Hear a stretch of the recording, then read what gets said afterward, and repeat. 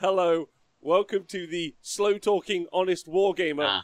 I'm your host, Rob, and I'm joined by Mr. Adam Mumford in the show. Hello, Adam, how are you? Nah. No. No, he's not. I'm great. Fine. You? I won't enunciate myself slowly, and instead yourself. I will talk. I prefer people that you have on that talk better than you. You know, like Who? Swedish people? Yeah, literally. Like girl yesterday, he enunciated way better than you. Way better. So, way better. Like, I could actually, I enjoyed that. It was good fun. Hello everyone, welcome to the show. Bobbin, Face and Basis, Draconda, Scott B, Chris CB, Joe PLC. What up, Colonel Cabbage? Me and Adam today, I'm going to be catching up with Adam. I just want to see how he is generally. I might just do a bit of a catch up with you guys as well. Podcast bros, fire up the water shotgun and fire it right into your face. Full of water. Weird. All right. Yeah, it got Jesus. weird. Yeah, get that water in your eyeballs.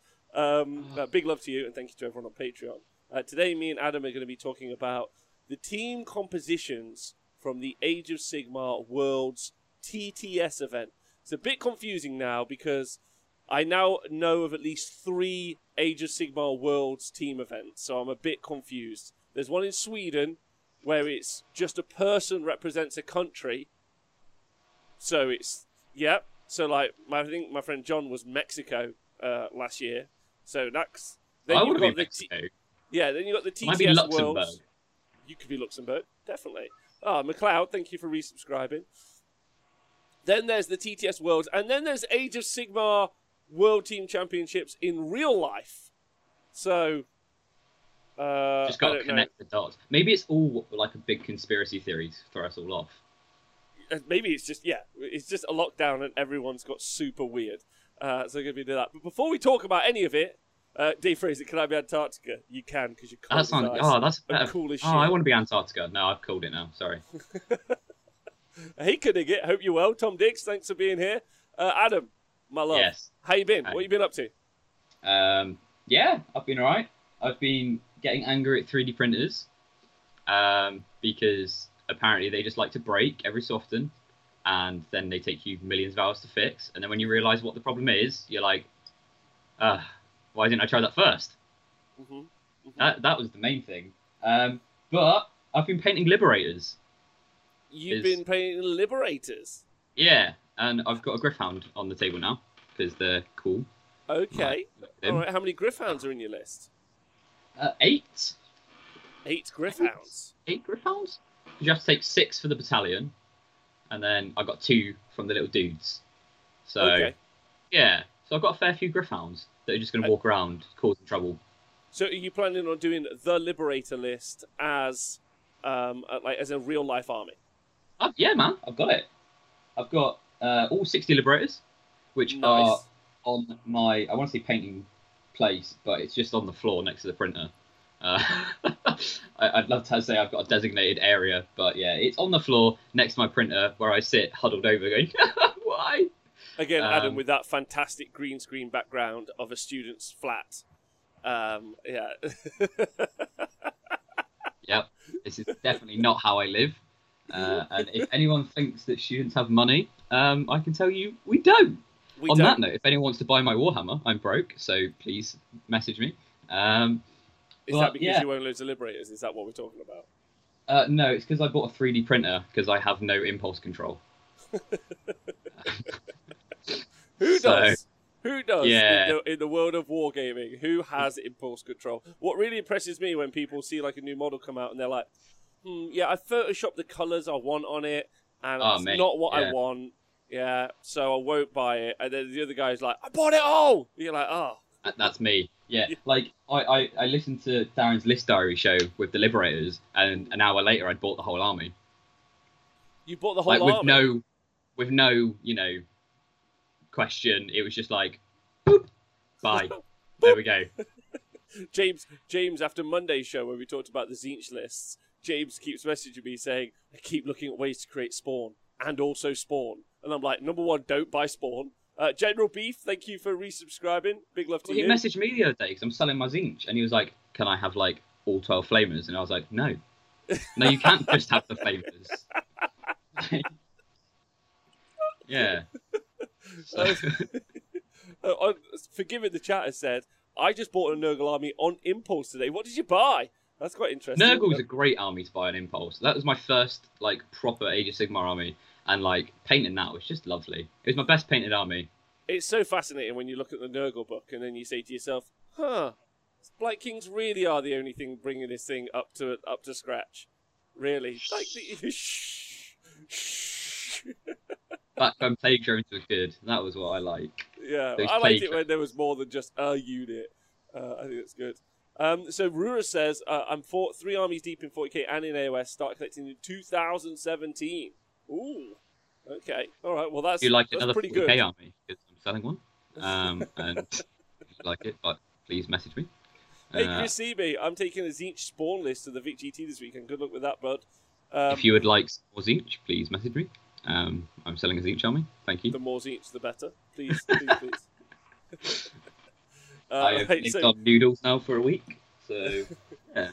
I've been 3D printing a ton of stuff as well, actually, at the moment, which is super fun. I've just started on trophies for the events that we're going to hold at the TSN Arena, which is quite cool. I'm going down the route of 3D printing busts. So, you know, like, so I've got. I thought you said really bus for a second, and I was like, "Why are you 3D printing buses?" Just like, woohoo! So yeah, I've done a Minotaur head body, which I think looks super cool, and it's on like a little plinth, and then I'm going to either buy some plinths or 3D print some plinths at the minute, and I think that's super fun, and they look great. And I don't know if I just keep them as kind of the grey plastic, or if I spray them and I kind of have like a gold one or a metal one or something like that. If you spray them, right, just before the event or just before they need to be given out, right, and then give them out while they're still wet. Yeah, that's the best. That is the strategy I plan on doing. Yeah. Actually, I'll do that. All I want is a bust of Rob's face. Wow, you cannot have that. That'd be like. That'd be great. Yeah. All the things you could do with it. All right. Anyway, so we talk about what we're here to talk about today, and also Twitch chat. Thanks for being here. Love you loads. We are still, if anyone's interested, Podcast Bros or anyone in the world, still waiting on the application for partner status to come through from Twitch. So we still do need to hit those 100 people a day sort of thing. It's been like me. I was on the phone to Vincey V yesterday, and I was chatting to him, and he asked me how long it's been. It's actually been 8 weeks since we applied, and it's only meant to take 3. So maybe that's a good thing. Is it? I don't think. If I was like, "Hey Adam, do you want to get a date?" and you were like, "Yeah, I'll get back to you," and then it was like 8 weeks later, you'd be like, "No, I don't think he's interested." At least they thought about it. That's true. You know, it wasn't an impulse decision. Yeah. And as Twitch is owned by Amazon, right? Twitch is owned by Amazon, yeah. Yeah. So it's like they're used to doing things really fast, and maybe they're like, you know what, this time we're just gonna like take it slow. Maybe with some companies like it that they own, they're just like, look, we've got Amazon Prime, like that's enough on our plate right now. We're just gonna do this. We're just gonna not pay people enough. And we can't be asked with Rob's Twitch channel. It's too much of this. It is. Yeah. But anyway, I appreciate all of you being here. Partner or no partner, who gives a I want to know who does that. Like, who has that job that's got to go through it, and they're just like, oh my god, why? And like, what type of Twitch accounts they've got to try and work out deserve it? It's like, because they probably get some really weird stuff. Just like, nah, not having that. Have you seen VTubers? Something I was looking at last night. Do you know what a VTuber is? I have no idea what that.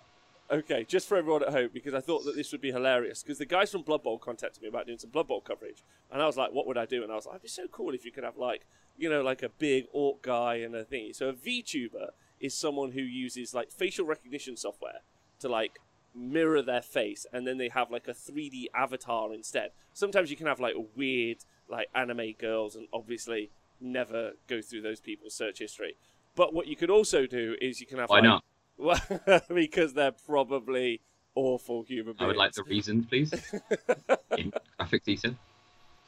Anyway, I thought what would be cool if you were doing Blood Bowl coverage is to like pay someone to do some like good VTube sculpts for your 2 commentators, and you could have like an orc, not an anime girl. Let's be clear, an orc and like an undead guy, and then they would be your like casting team. So it would still be just like, let's say... Would that be a cool idea, though? All right, fine. Would it? I'll ask you now. Is that a cool idea, Adam? Twitch chat, is that a cool idea? I thought. Do you not think? I just like, as long as like, maybe we could choose your own, like, because I want to be like a, anime you could girl. do one for each commentator. See? Like if you had like regular commentators, you would have regular VTube skins. You know, when we talk about like yesterday, I said in your chat that the stigma for being a nerd is going away. Yeah, that's not going to help. Fine. I was just thinking how to up the quality of a regular production. person turns it on and is like, "What the fuck is this?" highly tempted to at least do it once and do a show with Nathan, just so he's confused as shit for an entire show. I mean, that would be hilarious. All right. About the chat is on different. They're in different areas. Big boob orc anime girls. Yeah, Jog's like, is it big boob orcs? Like, what's the situation here? Can it have an orc anime girl? I think probably of all the Twitch chats in all the land, our Twitch chat is not the right Twitch chat for this to be a suggestion. No. Nathan. That would be brilliant. Is to get a Nathan avatar and just do Nathan things. This is what I want now. Now I just want to see it just to see what it is. Hello, N.A. Brooks, Max Headroom VTube. We can do it all. It'll be brilliant. Hello, everyone. Thanks for being here. Right, so the TTS Worlds event stats. So let me just take you through what we're looking at today. So the lovely fella called Matt Tyrrell set up the 4-man AoS World Championships via TTS. Right? Okay. So teams of 4. Now, you just generally pick to be from a country, I think, is the general scope of it. So again, I think when it says world, it just means that it's people from all around the world. I don't think it's like a, you choose. I want to be England. I'm 100% doing the AoS Universal Championship. Like, who doesn't want it? Like, everyone will be like, where are you? I'm like, the Universal Champions, as opposed to the World Champions. The moons! Right, okay, so the format. Adam, you've looked a little bit about the format. What do you think of the format? Or do you want to tell everyone about the format before we get on to what you think? Yeah, so team composition, your 4-man teams. But there's a bit of a caveat for your lists. Every list has to be from a different Grand Alliance. So because there's 4 of you, you have to have 1 Chaos, 1 Order, 1 Death, and 1 Destruction. Which is, I think the idea of it was to create more list diversity. And in my opinion, it's done the opposite. Yeah, so you guys may have seen some of this, and I think actually this gets into a whole conversation about events in general over the next 6 months to a year for Age of Sigmar generally. So a conversation I had yesterday, and a conversation I'm probably going to keep having, actually, as we talk about like diversity and also meta representation. Let's talk about what I mean by that. This is super important, super important. Yeah, super important. Now, in my opinion, yeah, and if you don't agree with me, truly I don't care. I don't know what the opinion is, but I'm just going to assume. All right, carry on. In my opinion, the worst case scenario for a game's health to be in is that we end up with 50% of the field being the same army. Yeah, right. Like it feels really weird. It feels wrong, and also I would like it so that everything has the chance to compete. And if you are going to mess around with how people can play lists and how people can play armies or what's happening on the tabletop, I would argue that you want to be looking at something to push the parameters so that everything can compete, basically, that you get more diversity. Now, some people won't think that that's okay. Some people are like, whatever, we'll just pick the top army and I'll go take it to an event. I don't know, Adam, where do you sit on this? And Twitch chat, where do you sit on this? For me, I feel like that diversity, it creates a better game and it's a better environment and it's a better thing for all. What are your thoughts?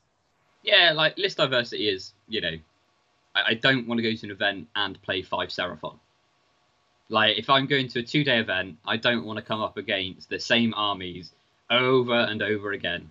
It's just boring and it's not a challenge. So if I'm playing 5 Seraphon armies, for example, I go, right, my game plan is this. And then next game, oh, look, guess what my game plan is? The same thing again. And it just gets really dull boring. And yeah, I'd like to be able to play something like I want to see Siege and Seraphon still. I still want to see those top armies, those like gross things. But I still want to play against like a Nurgle army that's trying to do like a defense build, or I want to play like a Feck army that's trying to punch me in the face. And like I want to see different play styles as well. So not even necessarily just lists, but different play styles of lists.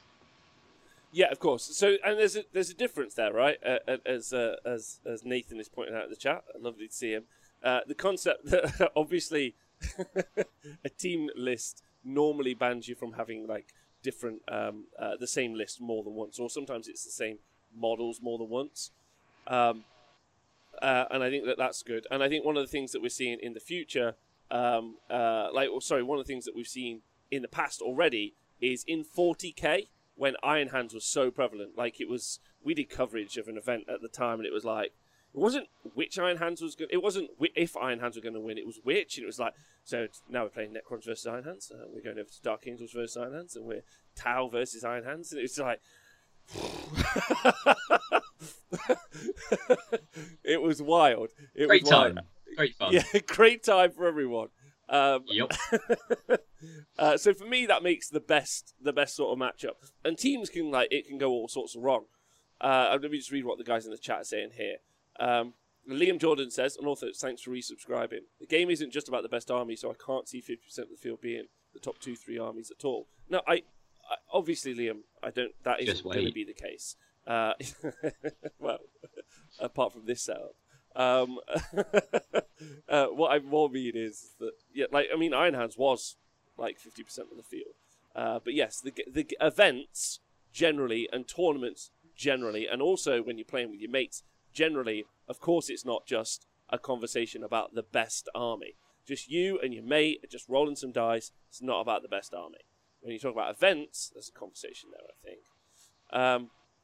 Half the reason I love this hobby is seeing so many different cool models and armies from people. Seeing the same list of models at events gets dull quickly, says Tom Dix. I think that's fair. Zip Zap Rap. I want list diversity. 4 players, 4 lists. 2,250 points. 2,000 points and 1,750. Fuck, that's weird. That's super weird. Wait, so you could... The pairing's that point. Right, I'm going to put my 2,250 point against your 500 point list, okay? Pete says, I don't think it would have mattered much removing the Grand Alliance restriction. It would have still just been Seraphon plus Siege, but only with a combination of DOK, IDK, KO, and Lumineth making up the bulk of the rest of the field.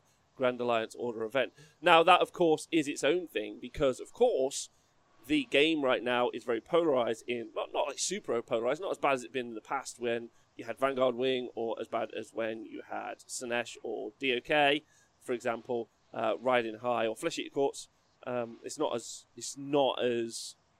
well, maybe it's not as bad. Well, so for that point, like there's I've got like a bit of an argument against that for later on, but essentially like you probably would see less Seraphon and Tzeentch if you had it opened, just because of the counters to other armies. But that's like a whole thing that I've got like a little prepared thingy for later. Okay. So I'm gonna like smash this argument later. So I'll go back to that later if that's cool.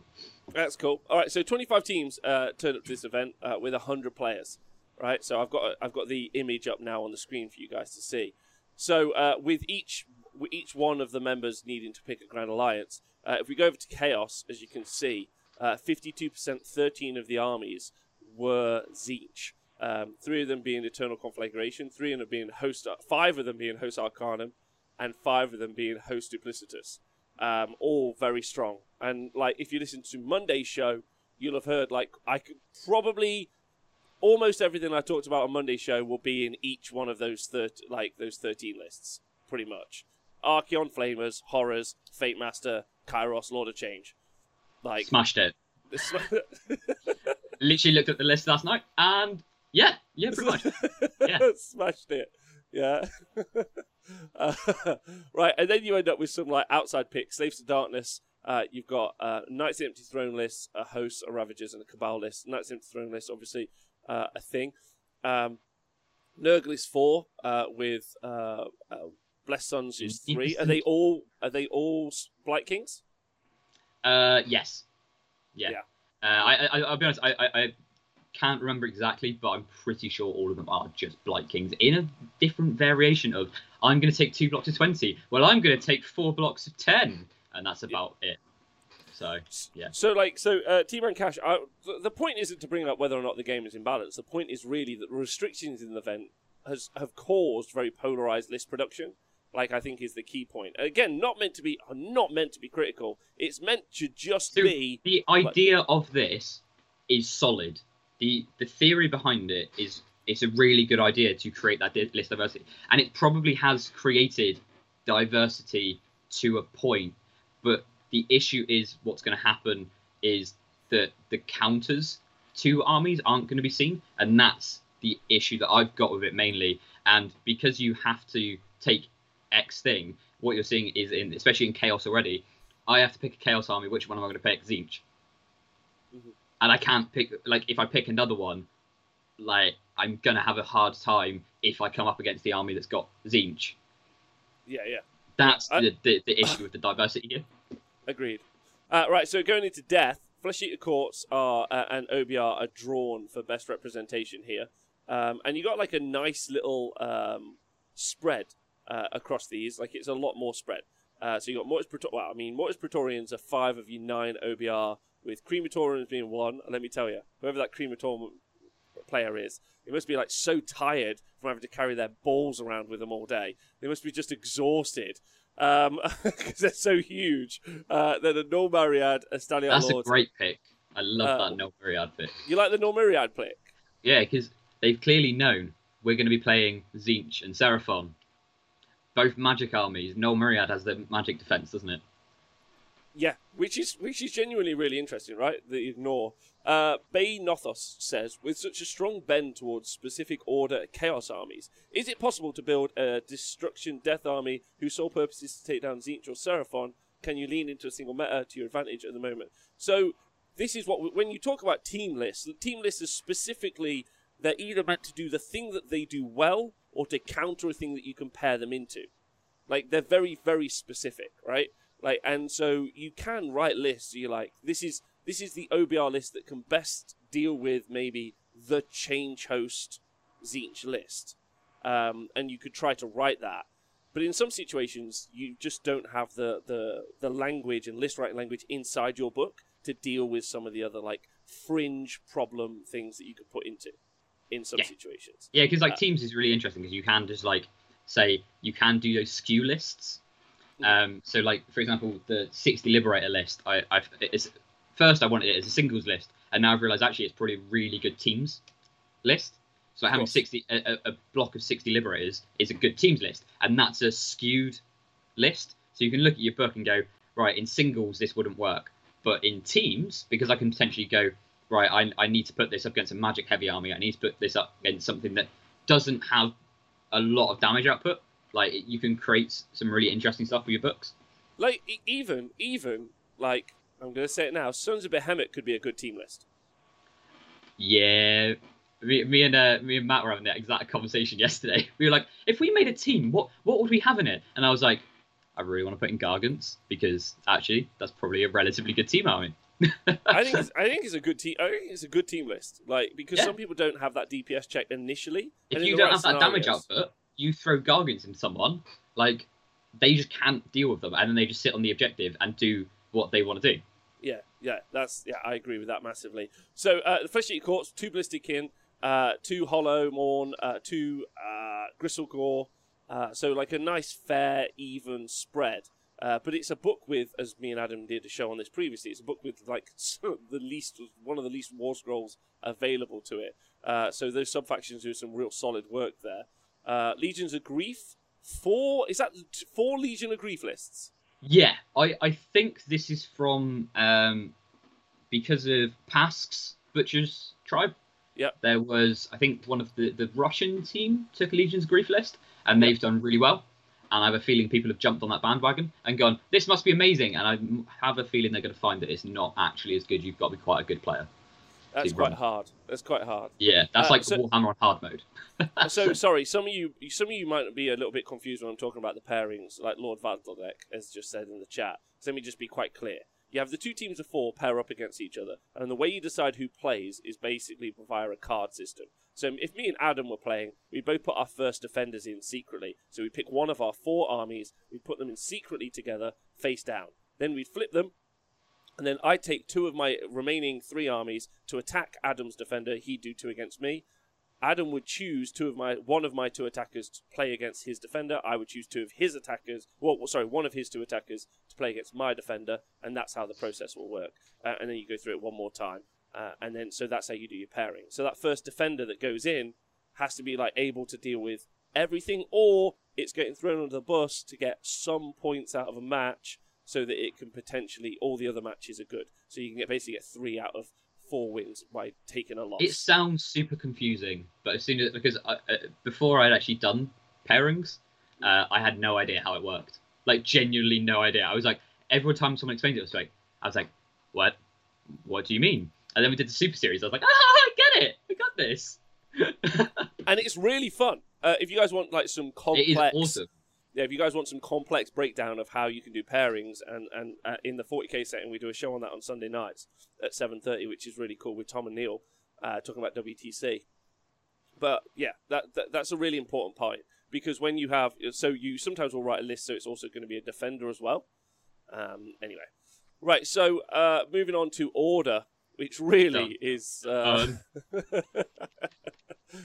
So one of the things also to discuss at the moment is Order are like riding high. They've got some of the best performing armies in the game, all in their Grand Alliance. So Seraphon, the best performing army. Daughters of Cain, right up there as well. Deepkin above, I think, Daughters of Cain. There's a conversation about that, but generally at the moment. So those three and Tzeentch, probably in like a top 4 of their own. I think the reason Order are probably the best like Grand Alliance is, first, they've got the most armies, and second, they've probably got the most design space available to Order armies. So destruction armies are fight, death armies survive, res, chaos armies are probably about the same, but they're generally to do with like their gods are specific, if that makes sense, and they've only got like 4 or 6 real armies, whereas Order, you've got this scope to do anything they want, which is why you'll see more Order armies and like lots of different like top tier builds, I think. Yeah.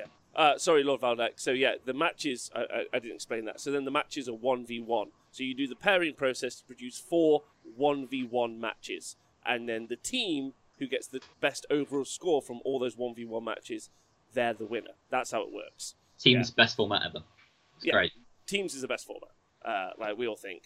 So Draconda says, I have to admit, seeing such little diversity in the list here, this kind of event would not be for me. When I go to an event, I like to see the range of different armies. Now, it's the restrictions that I think have caused some of this, although all you would have actually seen, like Pete said earlier in the chat, you would have just seen more Order armies at this event and a lot less destruction and death. So it's done a good job in making there be more representation in destruction and death, but they're just... So the point that I think... The thing is, what he's done is created list diversity to an extent. But again, so you're going to see more destruction. But the issue is, those destruction armies are probably going to be rubbish. Because there's going to be nothing... They can't be paired into Seraphon or Tzeentch because they lose. So every team, they're just going to get thrown under the bus. Thrown under the bus. Thrown under the bus. Whereas if it had been opened up, and you had, I don't know, I'm trying to think of something that they're good into. Even Lumineth. So Lumineth, destruction into Lumineth. Because they can just go and smash what little stuff they have. You can say, okay, that team has got Seraphon, Lumineth, KO, and Fire Slayers. Like, so all Order armies. But now my destruction army has a chance to do something. Yeah. If that makes any sense. So, like, even though you might see less destruction, those destructions have a chance. Yeah, no, that makes absolutely loads of sense. I hope that makes sense. And I agree also what I agree what Mandoli says. The benefit of the most highly tuned list playing against other similar lists, instead of the variety, you get an emphasis on tactical play, as opposed to the stronger armies just kicking the fuck out of the weaker armies, right? But that's not to say that every destruction army will lose to every Order army. Clearly, that's not what's being said. We're saying that they generally based on event results. I know we're a narrative channel and we don't like data, but generally they tend to not do as well. So like averagely, let's put it that way. Yeah, but like destruction, just because we know in this meta that's been created, there's 13 Seraphon lists and there's 13 Zinch lists. Destruction are going to have a real hard time trying to pair into 26 armies like that. Yeah, agreed. Whereas if it was opened a bit more, you'd see maybe, even though you'd still probably see, you potentially see the same Seraphon, but you'd also see things that they have there'd be things that they have more of a chance against, because people would go, right, I need to counter Seraphon. How do I counter Seraphon? Mm-hmm. Yeah. Whereas with this, it stops that. Yeah, or as Owen's talking about, so there is a teams event, TTS event that's happening at the minute, called the Butcher's Tribe. And like Owen was just talking about there, like there's a lot of OBR mirror matches that are occurring at the event because everyone's trying to dodge catapults. For example, Gits into OBR is a real hard counter to Gits because those catapults are awful to Gits for so many ways. Like they're really, really tough. So there's an entire conversation about that. And do you throw your Gits in to lose versus the OBR to take the OBR out? The OBR aren't even really the big threat ultimately. The Seraphon and the Zinch are the big threat. Like, so you're not really even taking out one of the big hitters out of the pool of armies to play. So yeah, interesting. So let me just go through it. So Seraphon, 50%, 52% of the factions. So you've got 8 Fangs of Sotek, 2 Thunder Lizard, and 3. What's DT again? Dracothian's Tail. Dracothian's Tail. Thank you very much. Oh, Chris, thank you very much for subscribing. Serpator6 in the chat. Serpator in the chat, by the way, has just started doing some painting streams. If anyone wants to go and hang out with him while he paints, he's trying to use it to get motivated and get his like hobby mojo back. So I super appreciate that. So go check him out. Deepkin only 3. See what's so interesting? See Deepkin 3 armies only. Cities 2. Daughters of Cain 4 of the. So they're the second most popular Order army. Daughters of Cain. With there being a full split. So there's 1 Dry Chiganeth, there's 1 Keltnar, there's 1 Calibron, and there's 1 Hagnar list. So a nice little spread. And then the Fire Slayers have obviously got their little Hermdar list in there. Yeah, I saw the Fire Slayers list, and I didn't even need to look at the sub-faction before I started writing Hermdar. Fire Slayers, Hermdar. It's like, so we're doing this. I'm really enjoying the shows that we're doing on the Monday at the minute, right? Like, I'm excited about them now. Like, we did the Zinch one on Monday, and I really enjoyed it. And then we're doing Ogres on Monday this coming. Yeah? And I was like, and I said to Nathan, and Nathan's like, what do I need to know? If anyone wants to buy an Ogre army, please let me know. Nathan and James were like, what do we need? I was like, okay, you need to read Boulderhead and Blood Gullet. I haven't even looked at the structure yet. Boulderhead and Blood Gullet. You need to read the Stonehorn War Scroll and the Mournfang War Scroll and the Yulbad Battalion. And they were like, what about anything else? I was like, no. Not unless you're a man called Stuart. Otherwise, no. Oh, you might want a Butcher. Did you say Butcher? Yeah, Butcher. Yeah, you can look at the Butcher Scroll. He gets thrown in. Yeah. There you go. A Rehan, Kruger, if you message, if you email the honestwargamer@gmail.com, email that, and then I'll get back to you with all your Git picks. Yeah, with all your Git picks. Please do. Anyway, so moving on to Ogres, what have we got? 10. 10 Ogres. 10 Ogres. Yeah. They're nearly as strong as Seraphon, clearly. So strong. 40% of the whole book. And 4 of them are Blood Gullet. 4 of them are Boulderhead. One guy has gone, hey lads, I'm going to take Thunderbellies. And his team's like, no, don't do it. And he's like, I'm doing it. I'm doing I don't care what you say. Don't you dare mess with me. Have you looked through these lists? Is there anything outlandish? There's one that doesn't have a sub-faction. Jesus Christ. So there's one guy that's gone, nah mate, I'm not taking the sub-faction. Do you want to know his list? Yeah, I do. All the Frost Sabers. Oh god, with a hunter? Yeah. Okay. That's it. Okay. And I was like, oh, okay, fair enough. You do you, vote. Now, the interesting thing about the Destruction book is actually, if you took the Uruk War Clans book and you broke it out, which it has done here, Iron Jaws, Big War, and Bone Splitters, actually, they're 5 Iron Jaws, 5 Big War, and 1 Bone Splitter. So actually 11. So that book is the most represented book.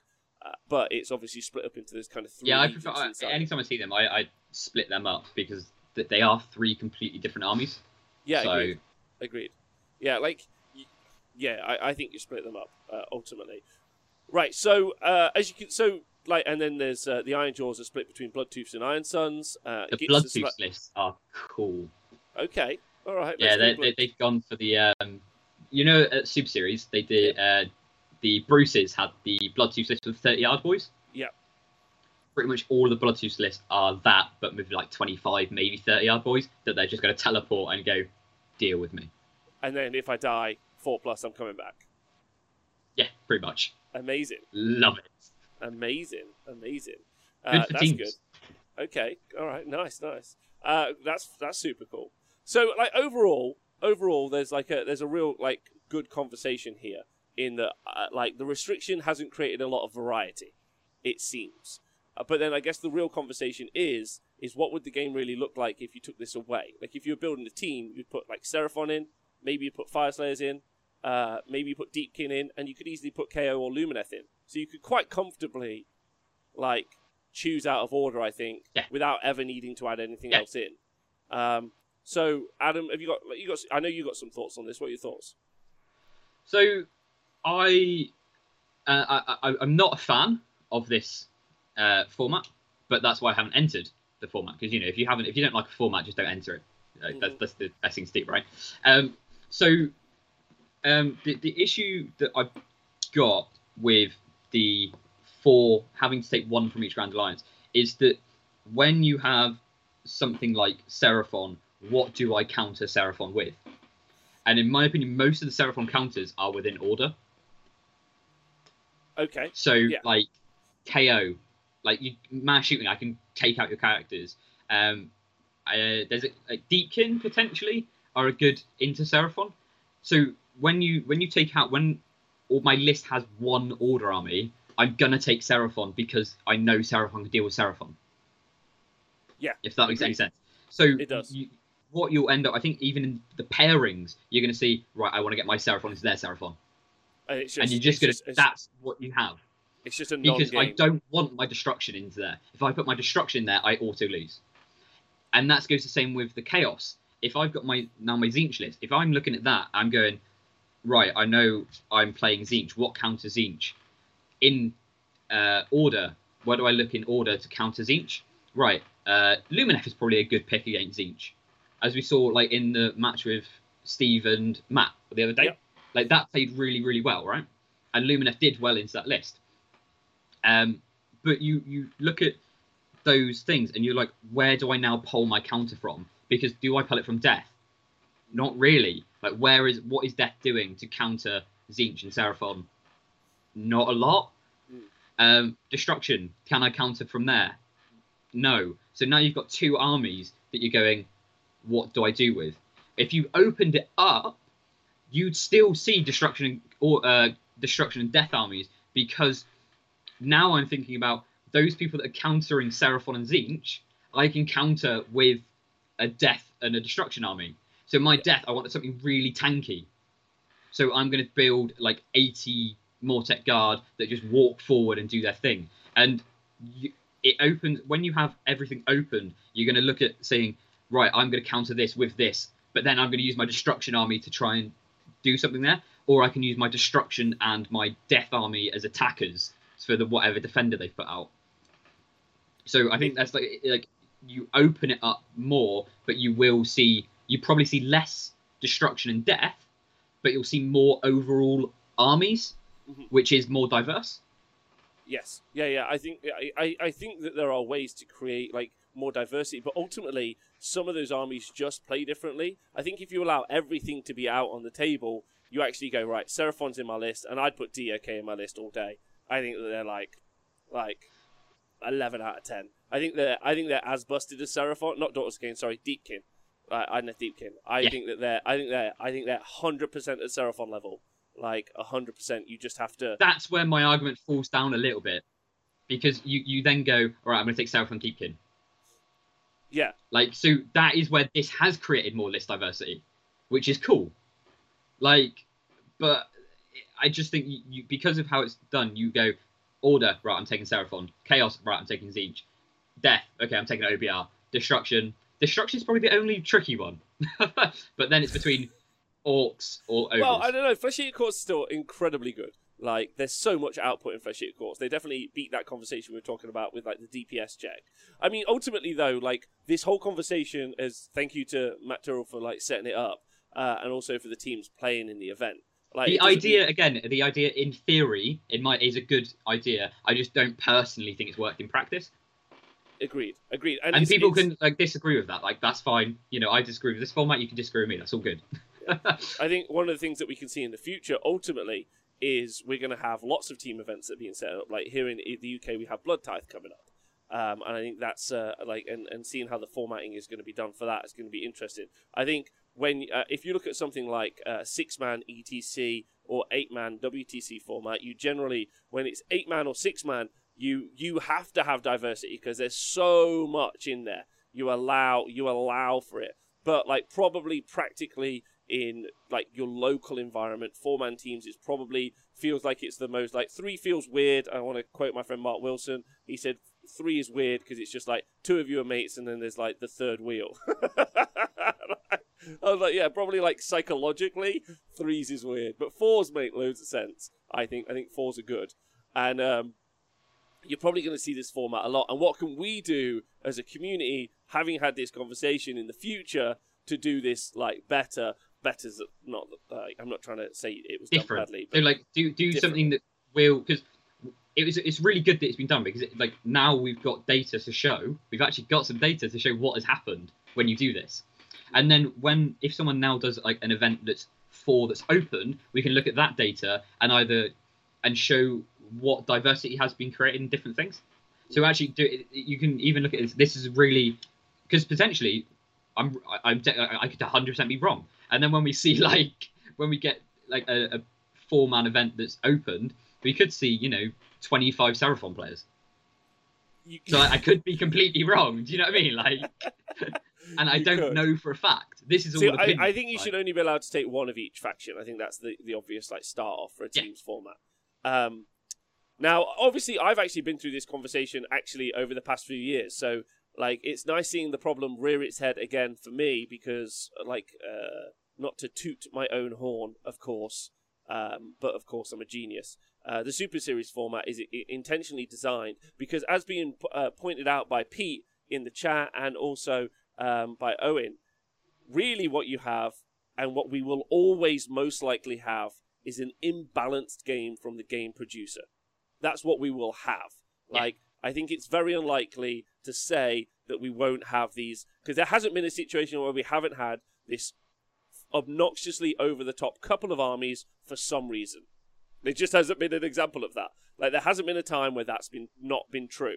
So we always know, like, or we should at least assume the game is going to be imbalanced in some way. So should we come up with a system to deal with that imbalance? So that's why I created the Super Series, because then it allows you to do like a ban format. Like, and then I thought that was super fun, because then, yeah, you could definitely still run Seraphon if you ban, let's pick Skink Priest. I still think you can run Seraphon probably just as well.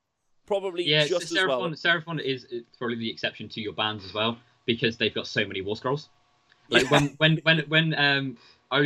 we did the Super Series, so when we were talking in our chat about what to ban, it was like, right, what do we ban for Seraphon? And we had a Seraphon player in our team, and we were like, right, what do we ban? Because we want to ban something. And we banned Salamanders as an offensive ban, but it was also defensive, so they couldn't ban our Skink Priest. Yeah. But like, Salamanders is probably one of the best War Scrolls in it, but it didn't matter that we banned it because we could still make a really good list. You still can. Whereas I think you can. I think you can neuter most of the other armies. Like you can neuter Deepkin in the ban phase. Daughters of Cain you could definitely neuter in a load of ways. Like Lumineth, I think you can neuter. KO, I think you can neuter. You could just ban out the Ironclad straight off, and I think they're OBR, Mortek Crawler. Yeah, OBR Crawler being gone, I think, is important. Now, I'm not like banging on, because I know not everyone in the world is going to be playing Super Series events. Not yet. One day, we'll do that. We hope. But what can we do in like the immediate? Seraphon is so wild that even Super Series banning can't probably bring them in, because probably Skink Priests are the main issue. Not Skink Priests. Skinks are probably the issue, really, with Seraphon, and so the ban phase can't hit them because it doesn't do battle line. But what could you do at a bigger event? Let's say you're going to run like a national teams event. What could you do to make it more diverse? Someone in the chat, I think it was the guy that ran all those Blade Geists. He was in the chat earlier. Yeah, that's it. So he was chatting about doing like there was a format ages ago where you rank armies in like a tier system and they cost points. Mm-hmm. And you sort of do your team like maybe like a fantasy football thing. So you get X amount of points to spend, and your team has to so like you buy an army with your points. So like let's say, I don't know, Seraphon. Let's say you get 50 points, but Seraphon costs you 25. And then you may have to start taking things like Sylvaneth and Beasts of Chaos to like build the rest of the team up. Oh, I get it. That's fun. So like your team is like each army is given like an amount that it's worth, and then you buy it. That's fun. That's a really cool system. Yeah, I like that a lot. That's super cool. I like the idea also. Like if you pay for Seraphon, you've got to like you've probably got to take Sylvaneth or like Beasts of Chaos. I would say that one of the things I like the idea of doing team events inside a format that's just a Grand Alliance. So this is an Order team event. And then you're like, this is a Chaos team event. And this is a Death team event. And then you put those restrictions in that each one of your team members can only pick one army from each faction as well. And then you would just have like and you could theme the story around it. That you could have a competitive event where, so like, when you say it's just an Order team event, feel like, oh, but I'm a Destruction player. Like, cool, there'll be one for you too. This is just this one for this. Like, I feel like we try so hard as a community for everyone to be allowed to be involved all the time. But what that really does is that pushes everyone out. Like, I think we should start looking at people. So we should be getting profiles about people and debating what armies they play and just banning people. Like, if you own Seraphon, no. If you've like got Seraphon and Tzeentch, you like extra no. Like, and you just start like profiling people about what armies they play. I think there's loads of names for that, Adam, and we should not go down that line of. No. We always talk about inclusivity, but as Owen said, we need more exclusivity. More exclusivity. I agree. Yeah.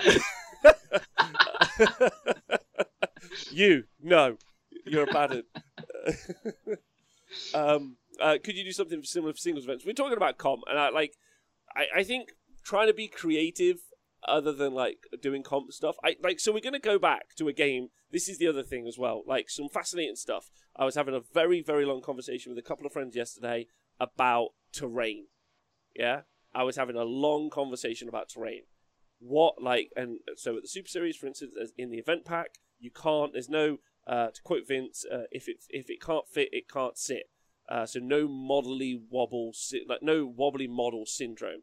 By the way. Yeah, I just have all terrain impassable. I'm just like, sweet. Like, because like it creates an amazing setup. So if you have two objectives, let's say focal points, opposite each other, and you just put something in the middle, bam, and it's like you have to go around that now. Already creates like, are you flanking or are you going through the middle, which is already going to be choked up because that's where the battle's happening already. Like, it already allows for some great mechanical play. Like, it's super fascinating. Like, there's loads. Like, we never talk about map design in Age of Sigmar, and I'm going to do a whole show on it. I'm very excited. I think it's like a thrilling subject, and I think that is something you could do not only to produce more fun games, super important to me, making more fun games for everyone, more fun games, but also more interactive games. I think you could do that. The terrain will comp armies, which is what you want to see. So, like, if you had impactful terrain, it's going to comp certain armies. So, like, if you've got, so like you talk about in the Sunday show with the 40k guys, they specifically put armies on certain boards because if they don't put it on that board, it won't work. Yeah. And if you have that in Age of Sigmar, so you have, especially in teams, if you have boards that are like, this one is ridiculously heavy on terrain, some armies just won't work anymore. And that is good, because it means that like my opponent now in the pairings process has to go, I know they can't put that army there, so I know they're going to have to put it later on. So then they can use that in the pairings as well. Yeah. Yeah, I think, like, understanding the maps, understanding the play style, like, I think there's loads to break down. And so Arepa said, I'm going to do a whole show on that. I'm going to do that next week. So if you guys want to tune in for that, I'll let you know ahead of time which day it's going to be. Probably Wednesday, so a week today. Should any terrain give cover in your opinion? I had a long chat with Vince about this yesterday, actually. I don't really see why. Like, I get it, like, because you're greedy. You're like, I want to put my little character in cover. And I'm like, all right, I don't care. What they should be is area terrain, or like in 40k, let's say 9 inches by 5 inches. I think that's quite, like, nice, actually, if you do the math, right? 9 inches by 5 inches, and then that is just line of sight blocking. And what like in 40k it's obscuring. In Age of Sigmar it's just line of sight blocking. And let's say like 10 wounds or more, then it's not obscured. The fly keyword's got fuck all to do with it. Who is it? Owen. So Owen's maps for Hammer Time. He started doing. So he puts the terrain down. So everyone's playing on the same terrain, right? But also he's started doing on the actual terrain. He started putting the magical terrain bits and pieces. But a TO can take those bits, the ones that they want, and you get rid of like arcane, you get rid of commanding, you get rid of all the stupid ones, but you just start taking things like overgrown. So overgrown is this terrain piece's blocked line of sight. So now you have this massive, I don't know, woods or whatever that just says, right, it's overgrown, and it blocks line of sight. Woods, like it could just be a hill. It could be anything. But that's what I mean. Like you do like any piece of terrain that's large. You say the TO just says like puts a token next to it and says, yeah, that's overgrown. Yeah. Or you have one that says, I don't know. You've got the entangling one. So say you don't want all these alpha armies just going straight in. You can have just a load of entangling in the middle. Yeah.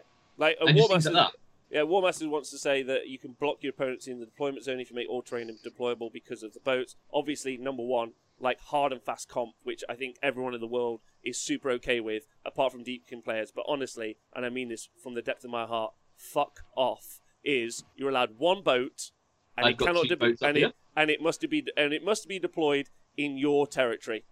End conversation. Like I disagree. Yeah, of course you do. As an owner of 2 boats, I really enjoy blocking people with my boats. Especially, what was that mission that had the 2 little deployment zones last year? And you literally, like, you look at your opponent dead in the eye and be like, I'm putting my 2 boats here. No, just flat out. You can't deploy here now. Someone's like, I don't like your event. You've said that I'm only allowed 1 boat and I can't block my opponent in. And I'm like, yeah. And they're like, well, I feel like that's unfair. And I'm like, I literally do not care how you feel about that. I don't care. At my events, you can have 4 boats. Yeah. Like, 8 boats. Like, honestly, who thinks that's okay?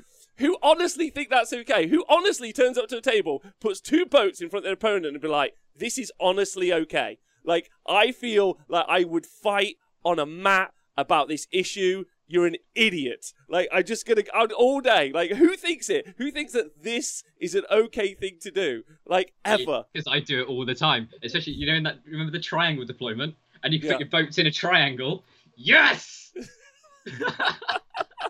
It's insane. It's insane that anyone thinks that's okay. And they're like, yeah, I can't. Like, hey, mate, really nice to meet you. Oh, nice to meet you too. I hope we have a really fun game. Oh, yeah, me too. I hope we have loads of fun. By the way, boats. Yeah? I'm like, why don't you just kick me in the dick instead? Like, it'd save us both time. See, my issue was the drunker I got, the worse I got with the boats. So, like, normally I'd be like, I'm just going to put them here. And then, like, I get drunk and just be like, right, they're going there. Have it. Like, no.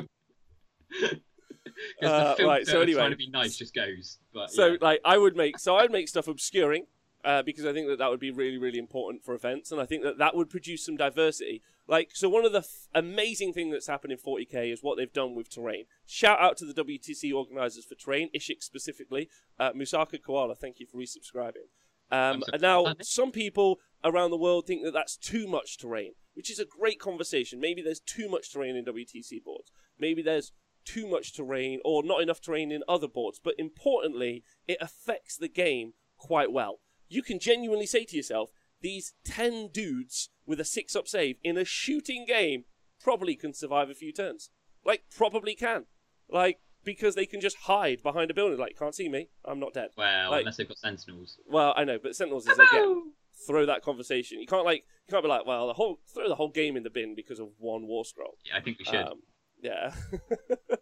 But anyway, my point is that if you just did that, the game would change irrevocably. Area terrain, a certain size, and you have 2, maybe 4 pieces of just like that's obscuring, and you're like, if you can draw a line at all, you can't shoot across it. Like, and you've got some pretty fast units. You'll be fine for moving stuff around. But I think that would be so good for the game, and like couldn't Bliss like, Seekers would be even better. Yeah, I think so. Yeah, you know it. Bobbin says, "Fuck the sailors." Pete says, "I played against a Deepkin player once and won the roll-off to place faction train and completely blocked off all the areas I could place my loon shrine, so I couldn't use it. Really fun game. Really good. Really interactive. Really, really positive. Yeah." Warmaster, maybe an idea, a TO course about how to organise a tournament. Okay, Warmaster. It's just things that I would put in the game. And let me talk about why this event is a great conversation for this whole conversation. And that's because, and like it's been really fun, Adam, us talking about this today, is because we're going to get back into events soon. Yeah. There's going to be loads, well, you know, next year or so. There's going to be loads of new TOs and young TOs from around the world, right? And like, yeah. Now, one of the things that I do a lot is I watch games of Warhammer being played all the time. And I talk to TOs and I go around the world to different events. Well, that's what I did anyway. And the important point is these problems recur. And some TOs don't get a lot of reps in. For example, Owen has run 7 events. Like, 8, 9, or whatever it is, with Fat Middle and some other bits. That's a lot of, like, whereas if you do the one Age of Sigmar, like, if you run Adepticon, let's say, I honestly don't know if he does more than Adepticon. If you just Adepticon, and next year you're like, well, I'll take those lessons I've learned this year and I'll apply them to next year with potentially a whole different game. Like, whereas if you're doing, like yeah, 20... But this is where TTS has been really, really good, because we've been able to try lots of different styles of events. So, like, you've seen Owen did the Fat Middle event. I did the Secret Santa event.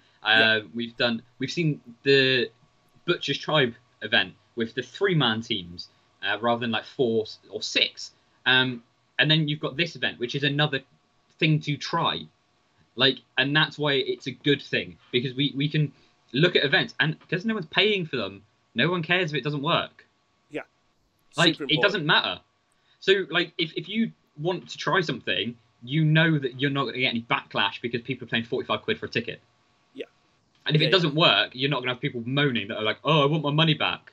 Like, you know, whatever. If it doesn't work, don't work. Yeah, because you tried it, and now we know event, right? What happens? Yeah. Yeah, you're trying to put on a good event, and you're also, in my opinion, like sometimes fighting against the game to make people have a fun time. Like, you really are. Like, if you do like, right, okay, we want to get like 100 people. There's all these amazing prizes for the people who win, like all this other stuff. You're like, okay, great. And loads of people are like, wow, that's in an amazing venue. The trophy's insane. Like, the prestige is wicked. I want to win it. I'm going to pick my Seraphon army. I'm going to go and I'm going to smash. Yeah?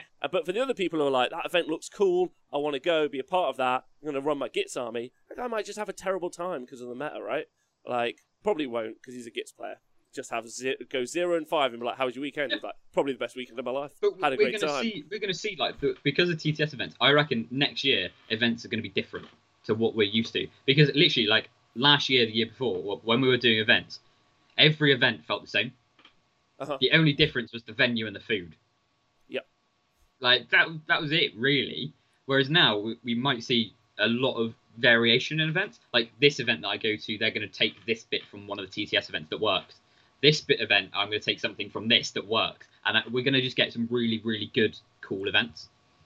Yeah, agreed. Now, talking about cool events, and because we come to the end of the show, I'm just going to announce right now, an exclusive on the Honest Wargamer, the announcement of Hammer Time 8.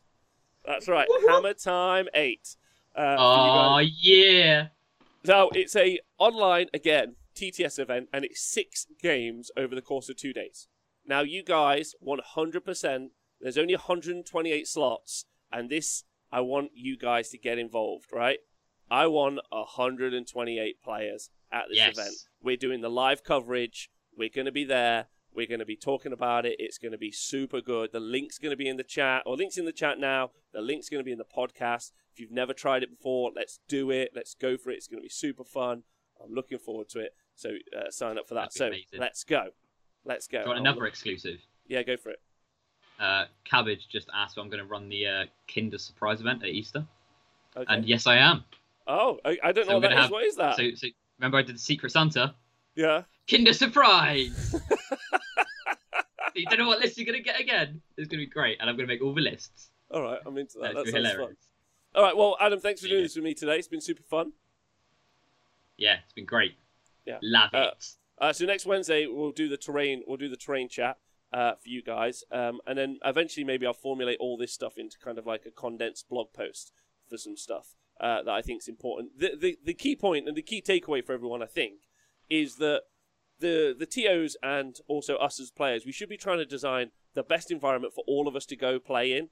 Be that like because it's like good food, like good times, good chat, whatever it might be, but also so the games are as fun as we can possibly make them and design. And like the different formats might not be for everyone, but that's good. If you run a teams event only destruction, that's super cool for all the destruction players. It's not terrible because you don't get to play in it. It's great because you do get to do something cool. More of that in the future is what I'm hoping for, so let's do it. All right, Adam, any shout-outs before we go? Yes. Oh, Matt Mallow? Yeah, let's just go with Matt, because he's in the chat. I like That's Matt. great. He's a babe. And I'm gonna he gave me most of the ideas for the show anyway, so you probably should have asked him to come on. So I just stole all his stuff and just claimed it as my own. But that's fine. Love a good Cav Hero moonwalk at the side of the building. No more of that, JP. We're banning that straight off. That's no more of that. Right, you're all great. I want to thank the Twitch chat. Thank you for joining me every day. Podcast guys, thank you for joining me every day. And YouTubers, I really appreciate it. We're still trying to get the numbers high so that we can get the partner thing. I'm a little bit despondent about it at this point, but I'd love you to join me. And also the Sunday, the 21st of this month, so Sunday the 21st of March, is our 1-year Stream Street birthday. 10 hours of special guests and hanging out. It's going to be super fun. We're doing giveaways. Prizes. Can I win? We're doing prizes. I want to win. So, what do I win? We're going to do 3D printed models, which look pretty Can I have one anyway? No. Is the answer. Right. You're always our partner. Thanks. You're all great. Love you tons. Have a great day.